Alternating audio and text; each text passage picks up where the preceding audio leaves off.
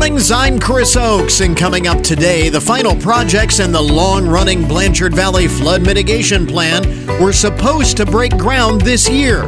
Now they've been put on hold yet again as officials await additional federal grant money. We'll talk about this latest delay. Also this morning in our Community and Business Spotlight, the Center for Corporate Engagement at Ohio Northern University has a program to help frontline managers excel at their jobs. We'll learn more. And local filmmaker A.J. duFresne talks about the upcoming premiere of his latest project and its many Findlay connections. This is the Good Mornings Podcast Edition for Thursday, February 8th, 2024.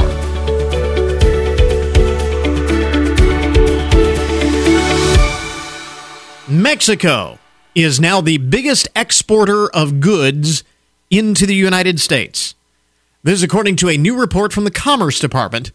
For roughly 20 years, the past 2 decades, China has been the top exporter of goods to the U.S.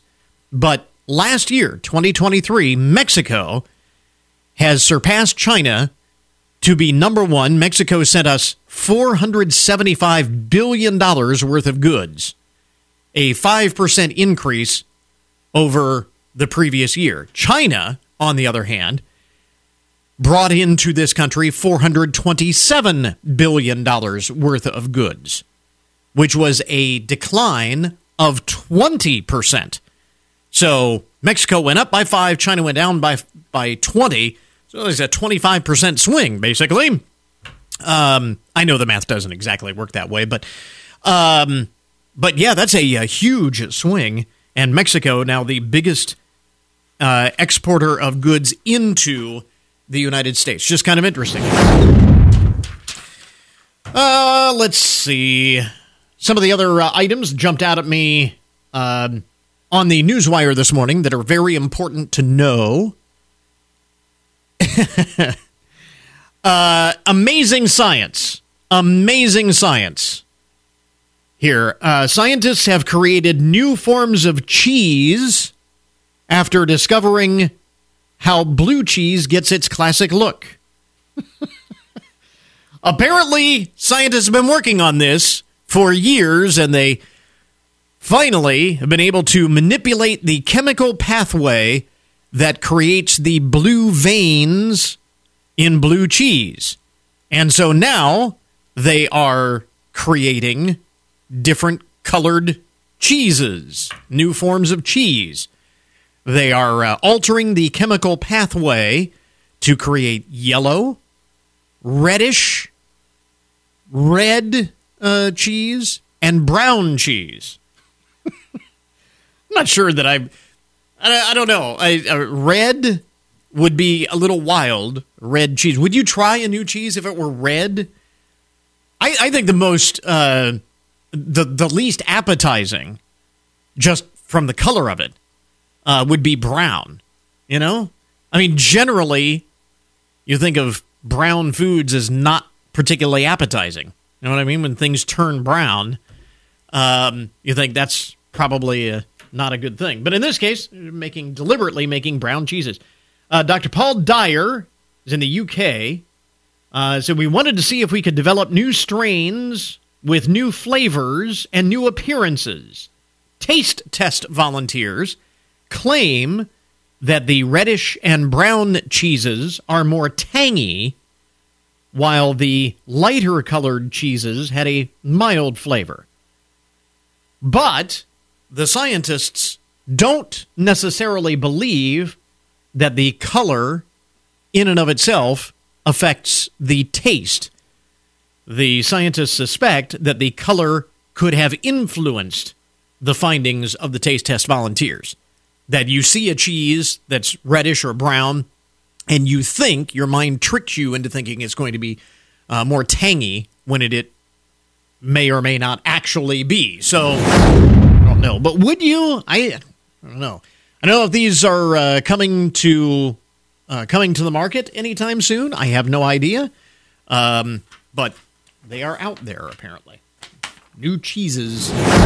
Big science. Important science. We want to make sure that you are aware of all of the important news of the day. So, speaking of foods, according to Restaurant Business Magazine, the trade publication Restaurant Business Magazine, the most talked about fast food chain on social media this year, this year being 2023, referencing 2023, the most talked about fast food chain, Taco Bell. You know the old saying that any publicity is good publicity. That may or may not hold true for Taco Bell. They did account for 23% of all fast food restaurant mentions online. 23%. Unfortunately, they say, the discussions tended to center around rising prices and quality concerns. So maybe all publicity is not good publicity in this case. People are complaining about the quality and about higher prices. That's the bad news. The good news, Taco Bell has launched a new Cravings Value menu featuring items that are $3 and under, and that has some changing their tune when it comes to social media reaction to the fast food chain. One post online, and this was on Reddit, actually, the online bulletin board. The new Cravings menu has changed my life. When I wake up in the morning, I spring out of bed because I genuinely feel like I have something new and exciting to look forward to. It's an actual comment from someone. I don't know if that's meant to be sarcastic or this is a person that has absolutely no life. No idea, but if that's what's motivating you to get out of bed in the morning, I don't know. But, that I thought was interesting. Taco Bell, the most talked about fast food chain in America on social media. So, for better or for worse, I guess. Speaking of food and food restaurants, food chains, and so on, here is another way to exact revenge on your ex, sort of. The Asian food chain, P.F. Chang's, has found a way to fill your broken heart if you have found yourself uncoupled right before Valentine's Day. They are offering free dumplings for the freshly dumped. Dumplings for the dumped. This is a special that they're doing now through February 21st, which is National Breakup Day. Did you know that? February 21st is National Breakup Day. It's 1 week after Valentine's Day. Anyway, between now and February 21st, text your story, your breakup story to the company, PF Change. They've set up a special texting line. If you are dumped via electronic means, via email or via text message, you can forward a screenshot of your breakup text to their special number, along with the keyword Chang's Dumplings. And they will send you instructions on how to turn your broken heart into a 6-count of shrimp or pork dumplings, either in the restaurant or via delivery.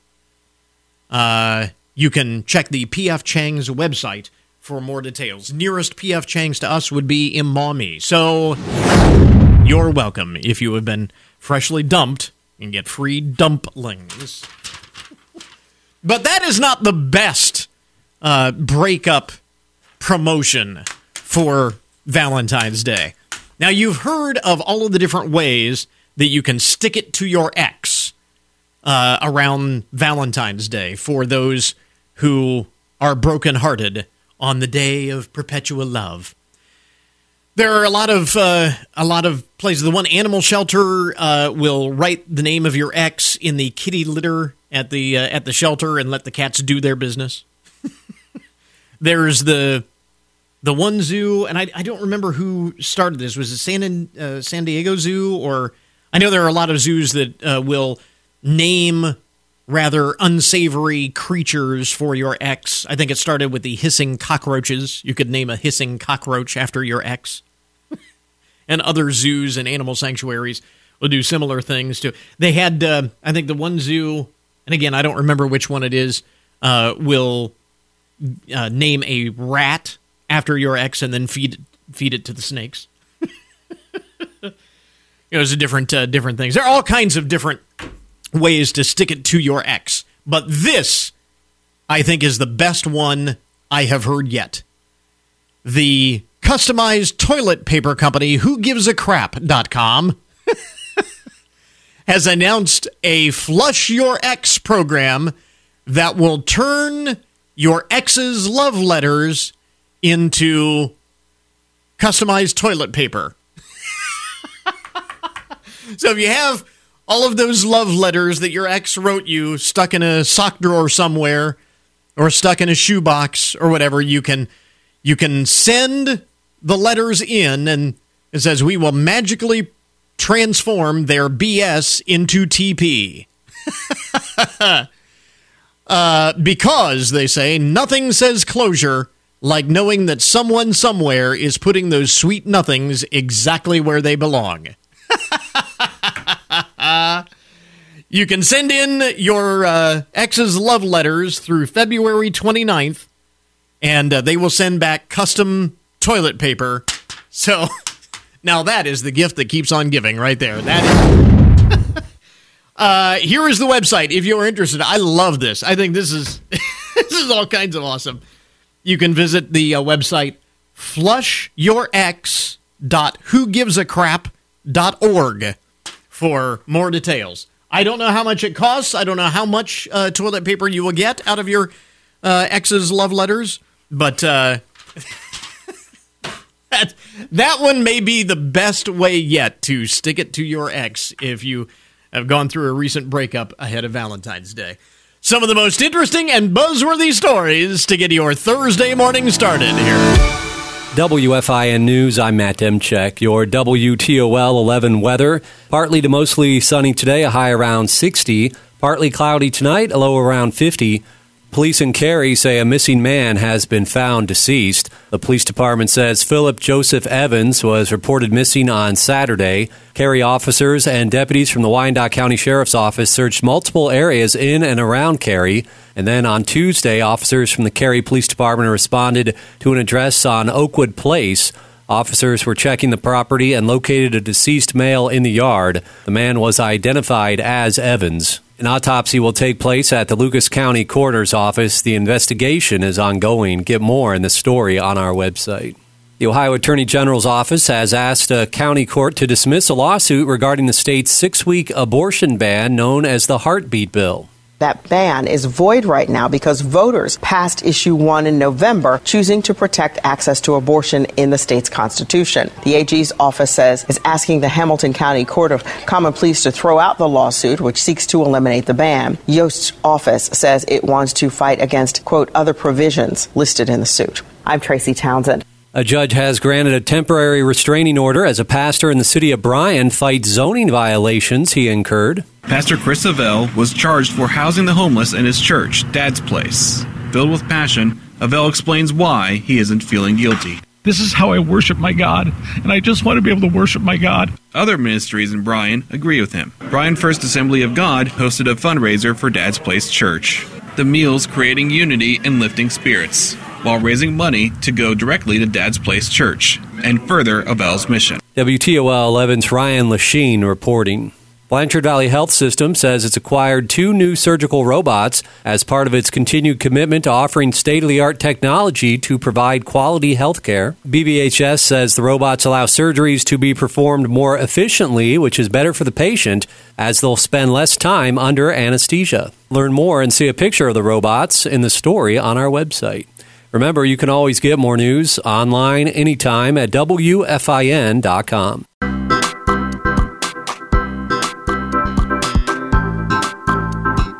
So our cover story this morning, the final projects in the long-running Blanchard Valley Flood Mitigation Plan were supposed to break ground this year. But now they have been pushed back yet again as officials await federal grant money. Joining us this morning to talk about these latest delays Findlay Mayor Christina Mern. Mayor Mern, thanks very much for being with us this good morning, Chris. Forgive me, but this seems like a here we go again scenario. Well, you know what? This has been a very comprehensive, complex, and big project, right, over the years. And I can assure the people that we are in the home stretch. We are committed to getting these projects done. I know the Hancock County Commissioners, Maumee Watershed Conservancy District are committed. And though this is frustrating to have another delay, we think it's what's best to make sure that the projects get done and are least costly to the people of Hancock County. So these are the biggest parts of the project. Yes, definitely. I mean, far and away, we're talking about the retention basin. We're talking about the Norfolk Southern Railroad Bridge and the Phase 2 benching. Yeah. So these are the big ones. Correct. And I had been under the impression, I think many people were, that these had already been paid for, that the money was already there to do these projects. So based off of our 2019 cost projections, yes, that money is here. However, as everybody else has seen, cost of everything has gone up over the last 5 years pretty significantly. And so when we estimate what we expect the projects through construction to actually cost, the cost has gone up over $20 million. That's quite a jump in recent years. So what happens? So are these federal grants now that we're applying to close that gap, are they guaranteed? What happens if we don't get them? Yeah, so we definitely have been evaluating other funding opportunities. We do believe that this is the most likely, though it's not guaranteed. And so we should have a pretty good indication later this summer if we will receive or have moved forward in the process for the grant. And then we'll be able to reevaluate. Additionally, if we're not able to receive this grant, then what we will most likely do is go ahead and proceed with putting the projects out to bid. And then that way we will have a more definitive cost, because right now we still are working off of the projections, and hopefully those would come in lower. But to receive the FEMA emergency management grant, we can't do a bid process prior to receiving the grant. So what options would be there then if that grant funding doesn't come through? You put it out to bid, you get an estimate that may be $20 million more than what you have in the bank. Does that mean that we have to cancel these projects? Again, we're very committed. We recognize the community benefit, the economic benefit, psychological benefit, and the fact that these projects have to get done. We're in the home stretch. We have the designs. We have the permits. We're really ready to go. So I think probably nobody is more frustrated than the group that's been working on this. Sure. But no, we've evaluated a couple of options. One would be to phase the basin project. That's not ideal, but there is some options there to help decrease the cost. Obviously, the city's committed to helping put some funding support to it. There are a number of different mechanisms to be able to, over a period of time, collect some additional fees to put towards this. But ultimately, the goal is to cover this with the least impact to the citizens. You talk about the possibility of the city putting more money and increasing fees to raise funds. Is that code for putting another issue before the voters to raise the sales taxes we didn't get the initial money? No, that's not really being looked at. There are a number of fees that are charged. So first of all, the city of Findlay, obviously, we're committed, and we would look at putting funds aside over the next couple of years, putting money towards it. We would evaluate that. We don't have any definitive plan as we evaluate this.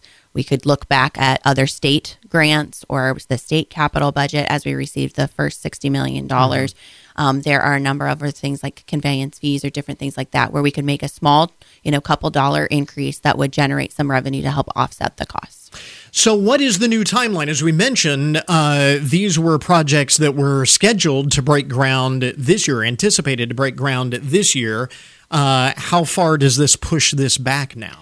Correct. So my understanding is that we'll submit the grant this month. We should have an indication if we're continuing to be considered probably in the summertime, and would know by the end of the year. And then we would hopefully be able to bid out in early spring of next year and begin construction next summer or fall. So by pushing about a year, approximately. We can't talk this morning. We haven't had enough coffee. So about a year. How frustrating is that to still be talking about flood mitigation in 2024. I mean, this has been, it'll be almost 20 years since all of this started. Yeah, so it is extremely frustrating, and really disappointing. But I'm also very encouraged that if you look at the progress that has been made over really the last 10 years, again, these are really big, complex, right? We all remember trying to deal with the Army Corps. Right. We all remember having to reevaluate what's best for our community, and making sure that kind of everybody had a broad understanding of even the what debate we agreed over on. who should be in charge of this. Right, and then, the tax collection, and then getting support, and then getting the Conservancy Court to adopt the plan and all these different aspects. So I'm still encouraged that we have a lot of momentum. We're in the home stretch. I know we're going to get these done. And, I shared with someone the other day, this is not just a personal thing that I know needs to get done as mayor of the city of Findlay, but I was in one of the homes in 2007 where we had to evacuate, and we were fortunate that our home wasn't significantly damaged, but this is personal. My mom still lives in that home. And so I think that everybody that's working on this recognizes that it's what's right for our community. We need the river to be an asset and not a liability. We look forward to the, thousands of parcels that are going to be removed from the floodplain and not have that burden of cost. But this is also something that, is personal to all of us as well. And when these, not if, but when these Correct. projects Yes, are ultimately done, we're not looking at scaling back any of these plans as they've been previously announced that this is what we're going to be doing. This is what we're going to be doing in this final phase. Correct.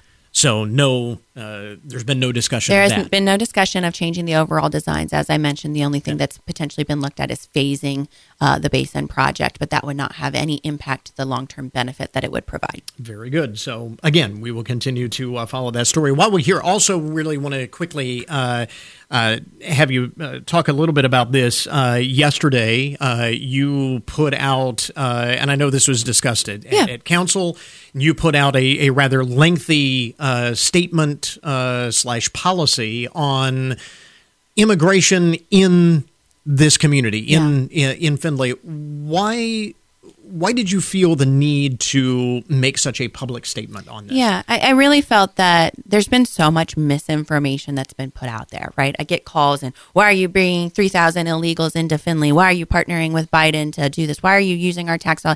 And none of that is happening. And so I really felt like it was important to say, listen, we can be a community that can advocate for immigration reform and a secure border. Completely agree with that. We also can be a place that recognizes that people are coming to our country appropriately. The majority of them are here legally to make better lives for themselves, and that they want to work and contribute to our community. But that also comes with some challenges. Learning a new language is not easy, especially when you don't have access to it. So how do we, or there are cultural differences that we need to educate on. Housing is a challenge. Transportation is a challenge. And those are challenges that other people in our community are facing. So how do we address them in a way that is not overwhelming our nonprofits or being burdensome, but recognizing that small tweaks to our current systems will benefit both our community as a whole, as well as support the immigrant population that is seeking to come here. And we can do that and say, you're welcome here, and we want you to be a part of our community, and we want you to assimilate and benefit our overall economy without treating people, like they shouldn't be here or with disregard. And I think it's really important that the city of Findlay, my office, we're serving as a convener for those groups, and we're not putting significant resources into it. We're looking for ways to improve systems that can benefit everyone. In fact, you have a task force dedicated to addressing just this issue. You talk about the fact that you've received some negative feedback and so on, a lot of questions. What has been the reaction to the work of the task force in terms of embracing these initiatives? Has that been positive? Yeah, so I think the letter that we put out yesterday was well received because I think it helped clarify a lot of things and I think hopefully dispel fear and misunderstanding. I recognize that the national climate is such that this is a hot topic that people are seeing a lot of, and our communities in a very different situation than many of the communities that are being highlighted on the television. So we needed to single out what's actually happening here.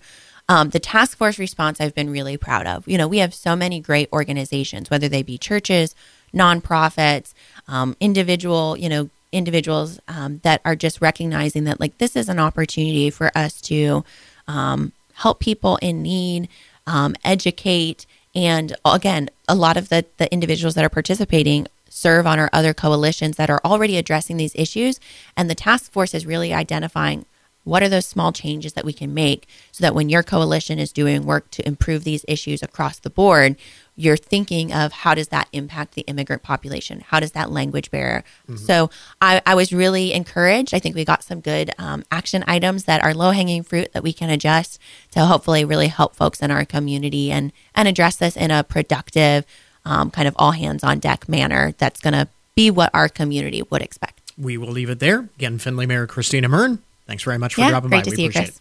Now, the Good Mornings Community and Business Spotlight. Putting the Ohio Northern University Center for Corporate Engagement in the spotlight once again this morning. Carol Turchik is here to talk about this is kind of an ongoing program, I guess. It is for frontline supervisors. First of all, let's talk a little bit about what you mean when you say frontline supervisors. Great. So that would be anybody who's really managing the people on the front lines, usually in manufacturing. Okay. So it's people who probably have good technical skills and then have been moved into a position to now manage others. Okay. So this would be kind of middle management?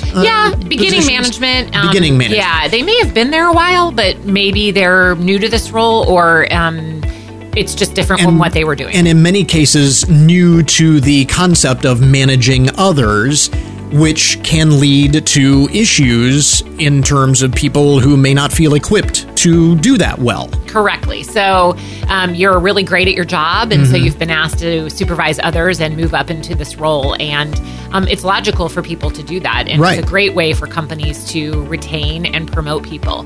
However, a lot of times what happens is they really don't have all the tools in their tool belt to manage people. They may have those technical skills to help others with the technical issues. So it's really important to understand what the tools are that people need in those roles and then provide them for them. Yeah, doing the job and managing others doing the job are two very different things. So what types of resources or tools do you help these frontline supervisors acquire? Yeah, so we have a program where we will help them to really understand a lot about themselves. What are their strengths? What do they really bring to the management position and how to capitalize on those? And then really where may be some gaps.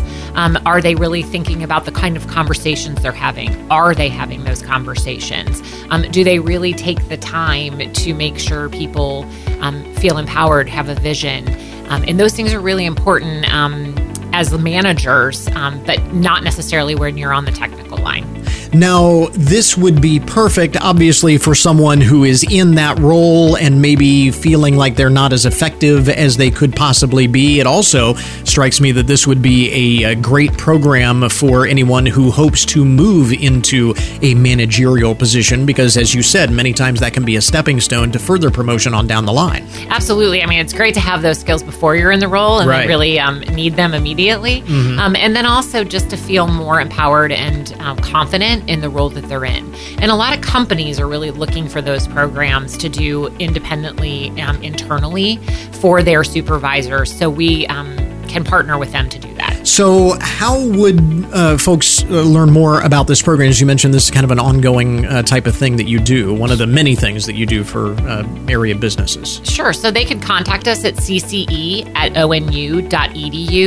or they can call us at 419-772-3552, and we'll make sure that they get all the information they need, and we'll really work with them to see what that looks like for that person or that company. So again, something that you can customize for a particular business or industry. Absolutely. We can do it there or, wherever they need to do that. And is this a one-day thing, or is it a weekly thing for a set amount of time? I mean, what kind of time frame are we looking at? So we're super flexible. So we understand that people in these roles, it's very tough to get them, off the line for any length of time. And sometimes it is easier to get them to have maybe a full day of focus. So we'll work with the company to figure out what's really best for them and their culture. All starts with making contact. Mention again how folks can reach out. Sure. It's cce@onu.edu.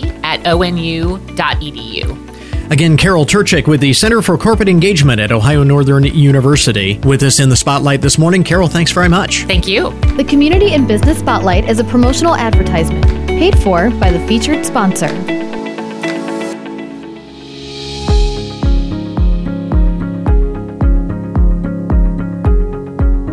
So one of the big news stories today, we're going to hear an awful lot of commentary and analysis on this. The U.S. Supreme Court will begrudgingly, I'm sure, hear arguments today in Donald Trump's appeal of the Colorado ruling that would keep him off the Republican primary ballot in that state. In case you missed it earlier this week, we spoke with constitutional law professor Dr. Scott Gerber about the impact of that case. Historically, the court has never been eager to inject themselves really into any matters of politics, and especially in election matters. The 2000 election, one of the rare examples where they have. Correct. The fallout after the Bush v. Gore case that you just mentioned was not good for the court's image with the American people, and I'm sure they're dreading having to go through that again, but it's really impossible for them to avoid. What I find interesting about this, it kind of exposes or highlights something of a quirk in the way elections are done in this country. The states do constitutionally have broad discretion in how even federal elections are structured and handled in their individual states. It's a very complicated case. You know, the court's trying to interpret what Section 3 of the 14th Amendment means, that the disqualification clause of it. You know, and that was enacted after the Civil War to make sure that people that were in the Confederacy couldn't serve in the federal government. Mm-hmm. And so now the question is President Trump disqualified because the argument is he participated in the January 6th, 2021 events at the Capitol to a serious enough degree. Right. It sounds fairly straightforward, but there's more than one way to read the Constitution. If you just read the text of the Constitution, well, you can take that either way. Then you could look at, case law. What has the court done with sort of related cases? And there haven't been too many, but there are cases that do say the president's not above the law. No one's above the law, so that can cut either way. Yeah. And then the last two would be the policy argument. Do you really want courts and isolated secretaries of states depriving the American people of deciding who they want to vote for president? And then the biggest one, the big picture, this is a democracy. We're supposed to vote for who we want to be president. And if people want Trump to be president, they know what he's accused of doing. They can make that choice. It brings up the question, and again, it relates to the powers that the states have to autonomously hold their own elections. Do we want individual states making that decision? Because as we've seen in Colorado and Maine, they have said, no, we're not going to allow Donald Trump on the ballot, but Michigan and other states have been faced with the same question and have allowed it. So it's kind of a piecemeal thing. And do we allow the states to make this big of a decision individually on their own? Right, especially if they're making that decision by reading a section of the U.S. Constitution. And I think in terms of the implications of whichever way the Supreme Court decides on this, and I'm sure that this is something that the justices will keep in mind when they are debating and deciding the case, the broader implication of weaponizing the ballot system. Yeah, I mean, we've talked for years about the attack that the Democrats have been waging on Trump even before he was president, then when he was president, and now when he's trying to be president again. And, this you could argue is just another iteration of that, especially since he's ahead in the polls. And certainly the way politics are in this country in the modern day, anything that one party does, the other party is going to do in response. I mean, we've seen it with impeachment, which used to be, the first 200 years of our nation, that was kind of the nuclear option that nobody wanted to go near. And now it seems like we brandish about threats of impeachment for every president and now even a cabinet secretary. No, exactly right. It used to be impeachment was very rare, and now it's just as a matter of course. If Congress or certain folks in Congress don't like the policy position of someone, they threaten to impeach him. When the justices consider this case and in their deliberations, how big of a factor does that play? Do they say, we don't want to open this Pandora's box of allowing states to decide which candidates they want to allow or disallow on the ballot? I mean, how big of a consideration is that likely to be? Yeah, that's another excellent question, and that ties back to what I was saying about the different ways to read the Constitution. If you focus on the sort of policy way to read it rather than the text or the history, for example, you might emphasize that. Yeah. We can't go down that road. The other thing about this is going to have to be a rather quick decision. This is going to be a quick turnaround. It's not where you're going to hear the arguments now and then months from now we're going to get a decision. There is some expediency required in this. There is, and I'm sure the court doesn't like that. My guess is they will decide it in time. When I clerked for a federal trial judge, I still remember, it's been a long time, but we had a case involving, a voting access kind of thing, and the judge had to decide it in a day. Just another example of how this is a very unusual, perhaps precedent-setting election. Again, Dr. Scott Gerber is a constitutional law expert, published author on the Supreme Court, with us this morning to kind of break it all down. Scott, thanks very much for taking the time. Appreciate your insight, as always. You're welcome, Chris. Again, part of our conversation with Dr. Scott Gerber from earlier this week on the case that will be argued before the Supreme Court today. Donald Trump will not be in attendance for that hearing, but it will be much discussed. And again, the court's going to be under pressure to issue a quick ruling on this case one way or the other. A lot of folks watching this and the implications it may have moving forward even beyond this election. You can learn more at our webpage. Go to goodmornings.net. Scroll down to Tuesday's program. Dr. Gerber was with us. We've got a link there for more information. And if you want to hear our complete conversation on this case and what it could mean, you can check out the Good Mornings podcast edition. Stream it directly from the website. Listen on demand on the WFIN app, which is free to download from the App Store or Google Play. You can subscribe for free wherever you get your podcasts. More details at goodmornings.net. This is Good Mornings with Chris Oakes on 1330 WFIN, WFIN.com, and 95.5 FM. We interrupt this program to bring you a broken news alert. On Monday, authorities arrested one Martin Evtimov for casually strolling through the Fort Lauderdale-Hollywood International Airport in Florida. Now, upon hearing just that headline, you might think, well, why in the world would somebody be arrested just for strolling through the airport? Well, it might be because, number one, he was intoxicated, and number two, he was fully naked. He was completely naked, walking through the Fort Lauderdale-Hollywood International Airport. Apparently, Mr. Evtimov parked his car on the sidewalk before entering the airport, walked through the TSA security line, attempted to open a door marked restricted access, and wandered through Terminal 1 as other passengers gawked and basically moved away. We're just going to get out of his way. And again, he was fully naked through this entire excursion. Deputies of the Broward County Sheriff's Office took him away, and he now faces charges, including resisting arrest and indecent exposure.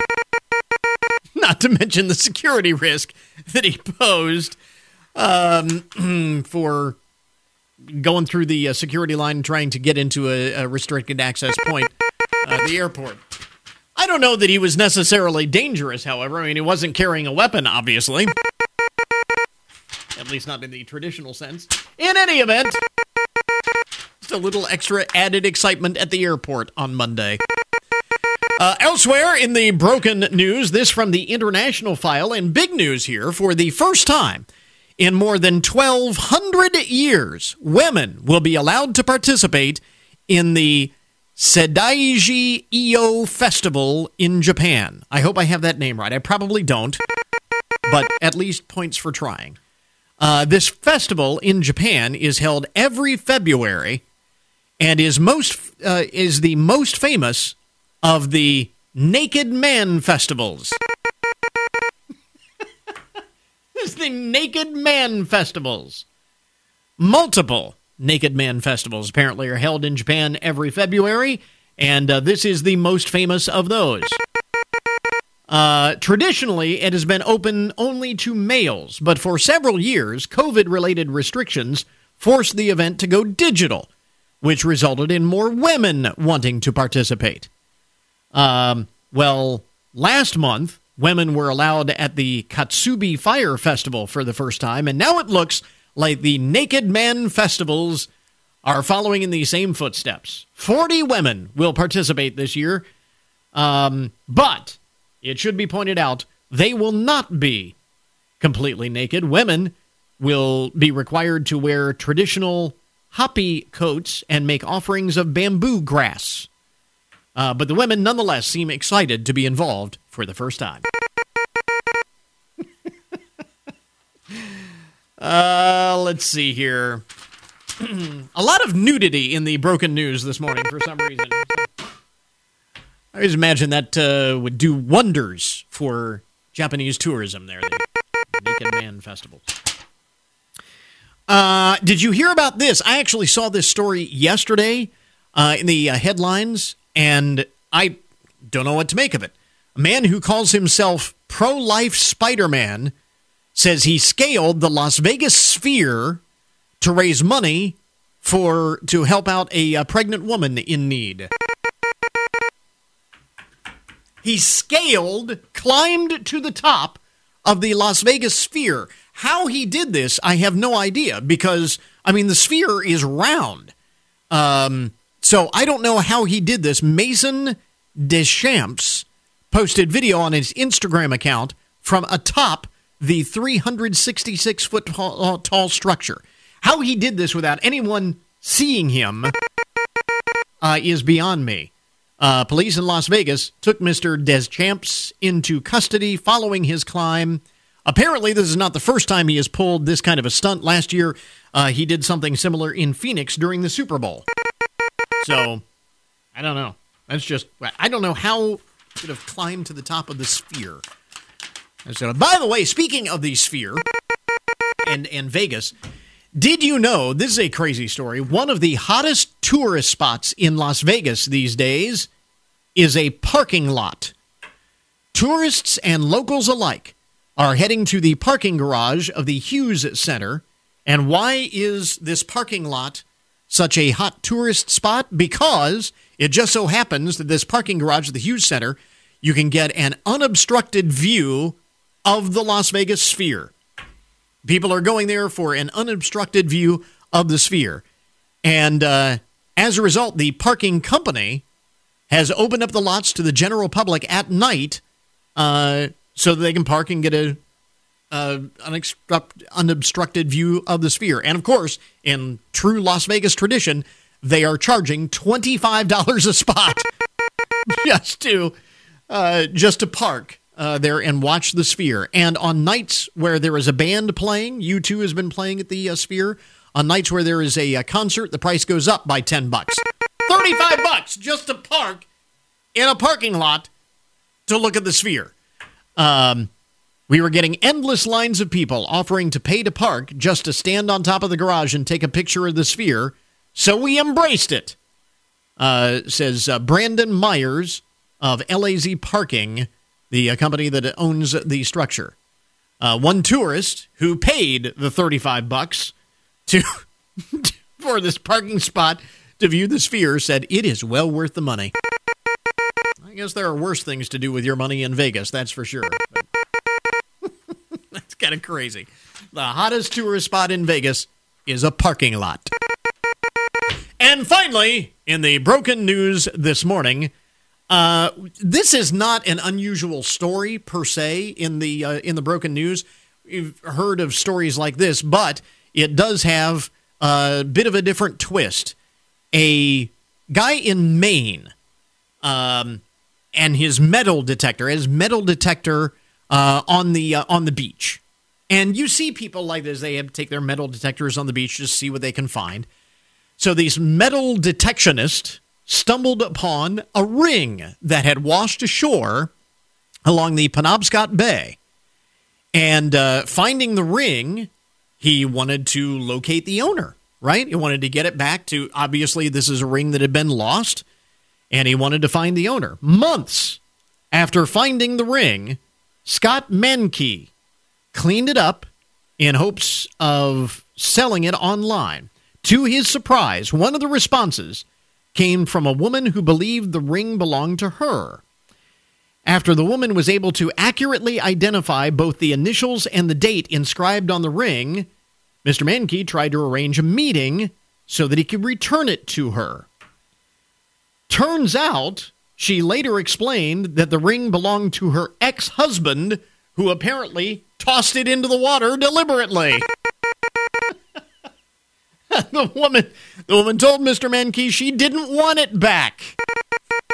She said, you can keep it, you can sell it, you can do whatever you want with it. I don't want it back.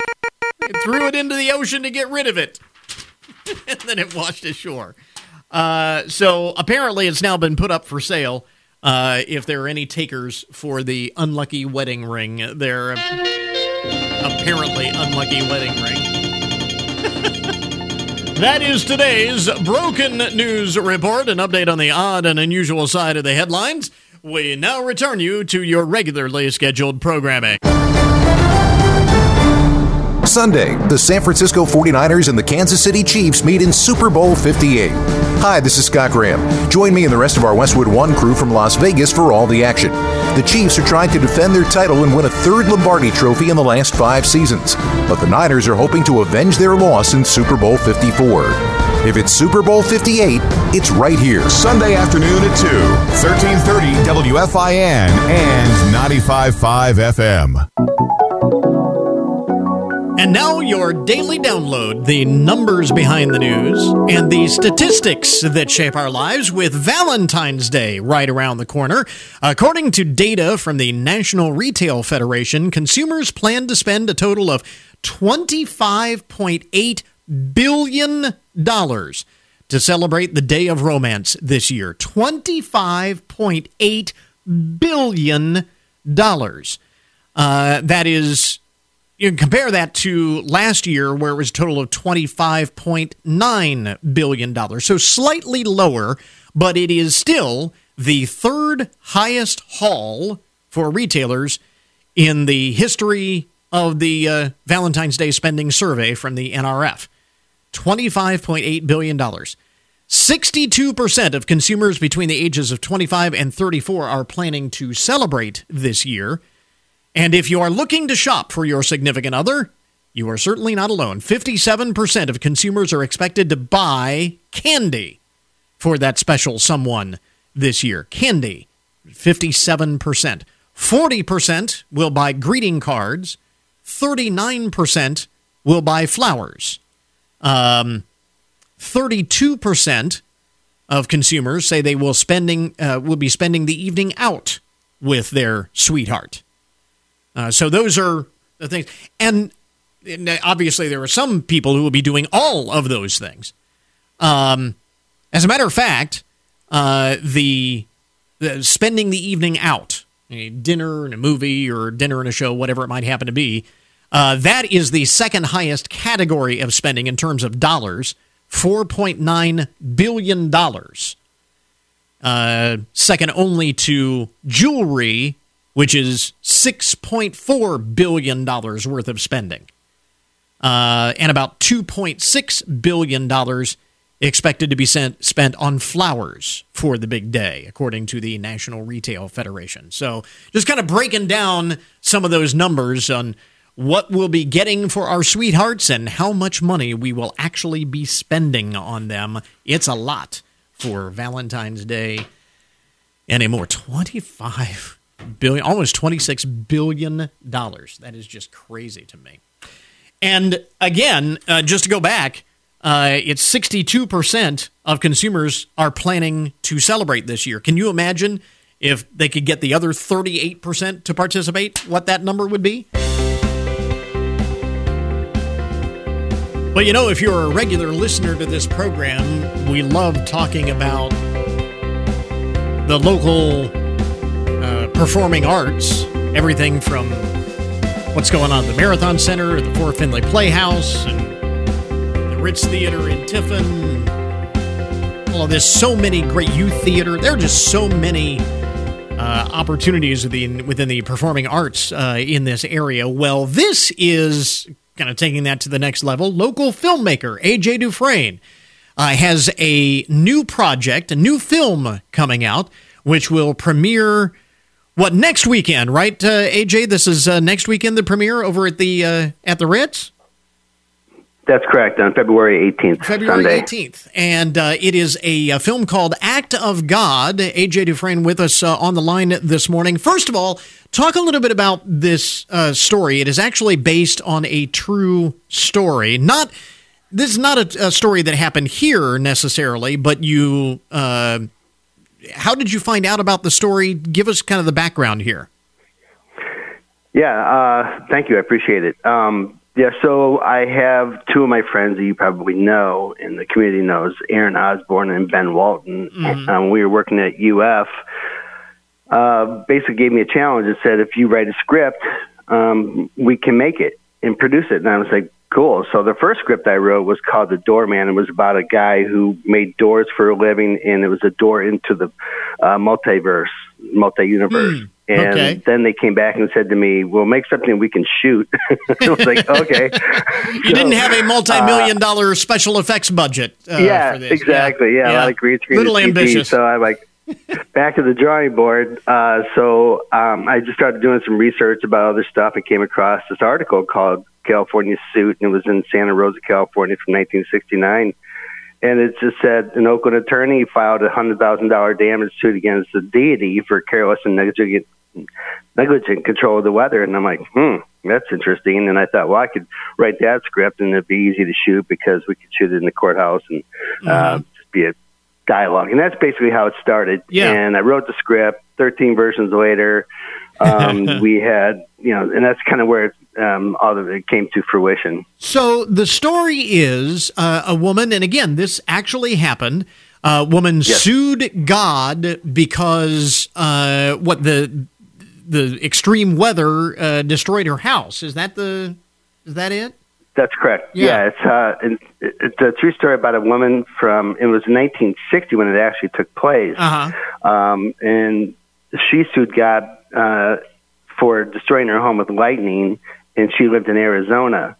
And what had happened, what had taken place in 1969 was that this guy, Lou Gottlieb, who's a real person who played bass for the Limelighters, tried to avoid taxes, so he conveyed his land to God in Sonoma County, and Russell Tansey, who was Betty's attorney, said, hey, here's an opportunity. God now owns land and property, real property, in Sonoma County. So they brought suit there, and that's kind of where the hijinks take place in the actual script. So there was she had it was an interesting story because one, it was Gottlieb and real people that are actually part of this, and the hippies and all of that. So yeah, it was pretty interesting. So she took the opportunity to sue God in Sonoma County for the destruction of her property in Arizona. One of the most unusual lawsuits ever filed, and obviously some notoriety associated with that, as you might imagine. So talk a little bit about making the movie. This was filmed pretty much all locally, right?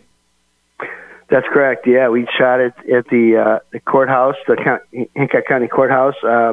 We have a friend with Judge Roughton, and he gave us permission to use the courthouse, and we did it over a weekend.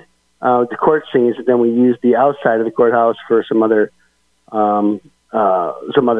exterior shots at the beginning, and then we did all the shooting in probably a week, and then it took us months between Aaron and I to edit, color, and do the audio. It's a long process. So yeah, that's why it's only 30 minutes long. That's what I was going to ask. How long the production schedule was actually pretty tight because you're using actually a working courtroom as the main set here. Yeah, exactly. And getting in there was difficult, and I really appreciate what Reggie Roughton was able to do for us. And he came and let us in and said, "Okay, don't ruin anything." The only thing we did was change the flag from the state of Ohio flag to a state of California flag for the shoot. That was pretty much it. Yeah. And as we all know, it's not unusual for films to be shot in locations other than the original location. So it's just a long-standing tradition in filmmaking. But this also, obviously, a lot of the people that will appear in the film will be familiar to people as well. Yes. Julie Taft-Ryder, who is Betty Penrose, she's local. She's been in many productions in the high school to the Findlay Playhouse. George Russmeyer plays Slim Jim Robbins. He's the defendant. And Ryan Parker, who's a musician, local musician, plays Russell Tansey. I'm trying to think of who else. There's a couple. John McKinnon, who's plays a judge. He's a friend of mine from high school. He's got an interesting past because he was a detective in Alaska, and he's been on the Discovery Channel's true crime shows for Cold Blooded Alaska and See No Evil. And wow, so they all come with various levels of experience. And we had 2 rehearsals, and I'm telling you, I was just flabbergasted. I couldn't believe how well they hit their marks, hit their lines, and it was really extraordinary to work with them. They were very professional, and even Julie, in the background when the judge or her attorney Russell was talking, and her responses with her facial expressions, so it just makes me laugh. Yeah, and that's probably the best way I could describe this movie, because I showed it to them, and they're like, "Well, is it a drama or a comedy?" And I'm like, "Well, we have to call it a dramedy because it's got drama and comedy in it." But it's not making fun of God; it's making fun of the process, of what they're trying to accomplish. And obviously, this is a very unusual lawsuit that carries with it some absurdity, a certain level of absurdity, but at the same time, some interesting issues that are raised in terms of jurisprudence here. As we mentioned, the first screening, the premiere, is going to be next weekend, February 18th, and this is at the Ritz. If folks want to see the show, how do they get tickets for this? Well, the tickets are free, and it starts. The tickets are free, and it starts at 6 p.m. Doors open at 6 p.m. Okay. We'll probably start the film about 6:30, but they can either email me. There are no physical tickets. I'm just trying to track who's coming. It's a big theater. It's got 1,200 seats. Yeah. I think we have about 200 coming so far. So you could just show up, that's it. Tickets are free, and show up, and you can obtain them by emailing me if you want, LakeErieTV@gmail.com. All right, very good. And we've got a link up on our webpage for the teaser for the movie Act of God.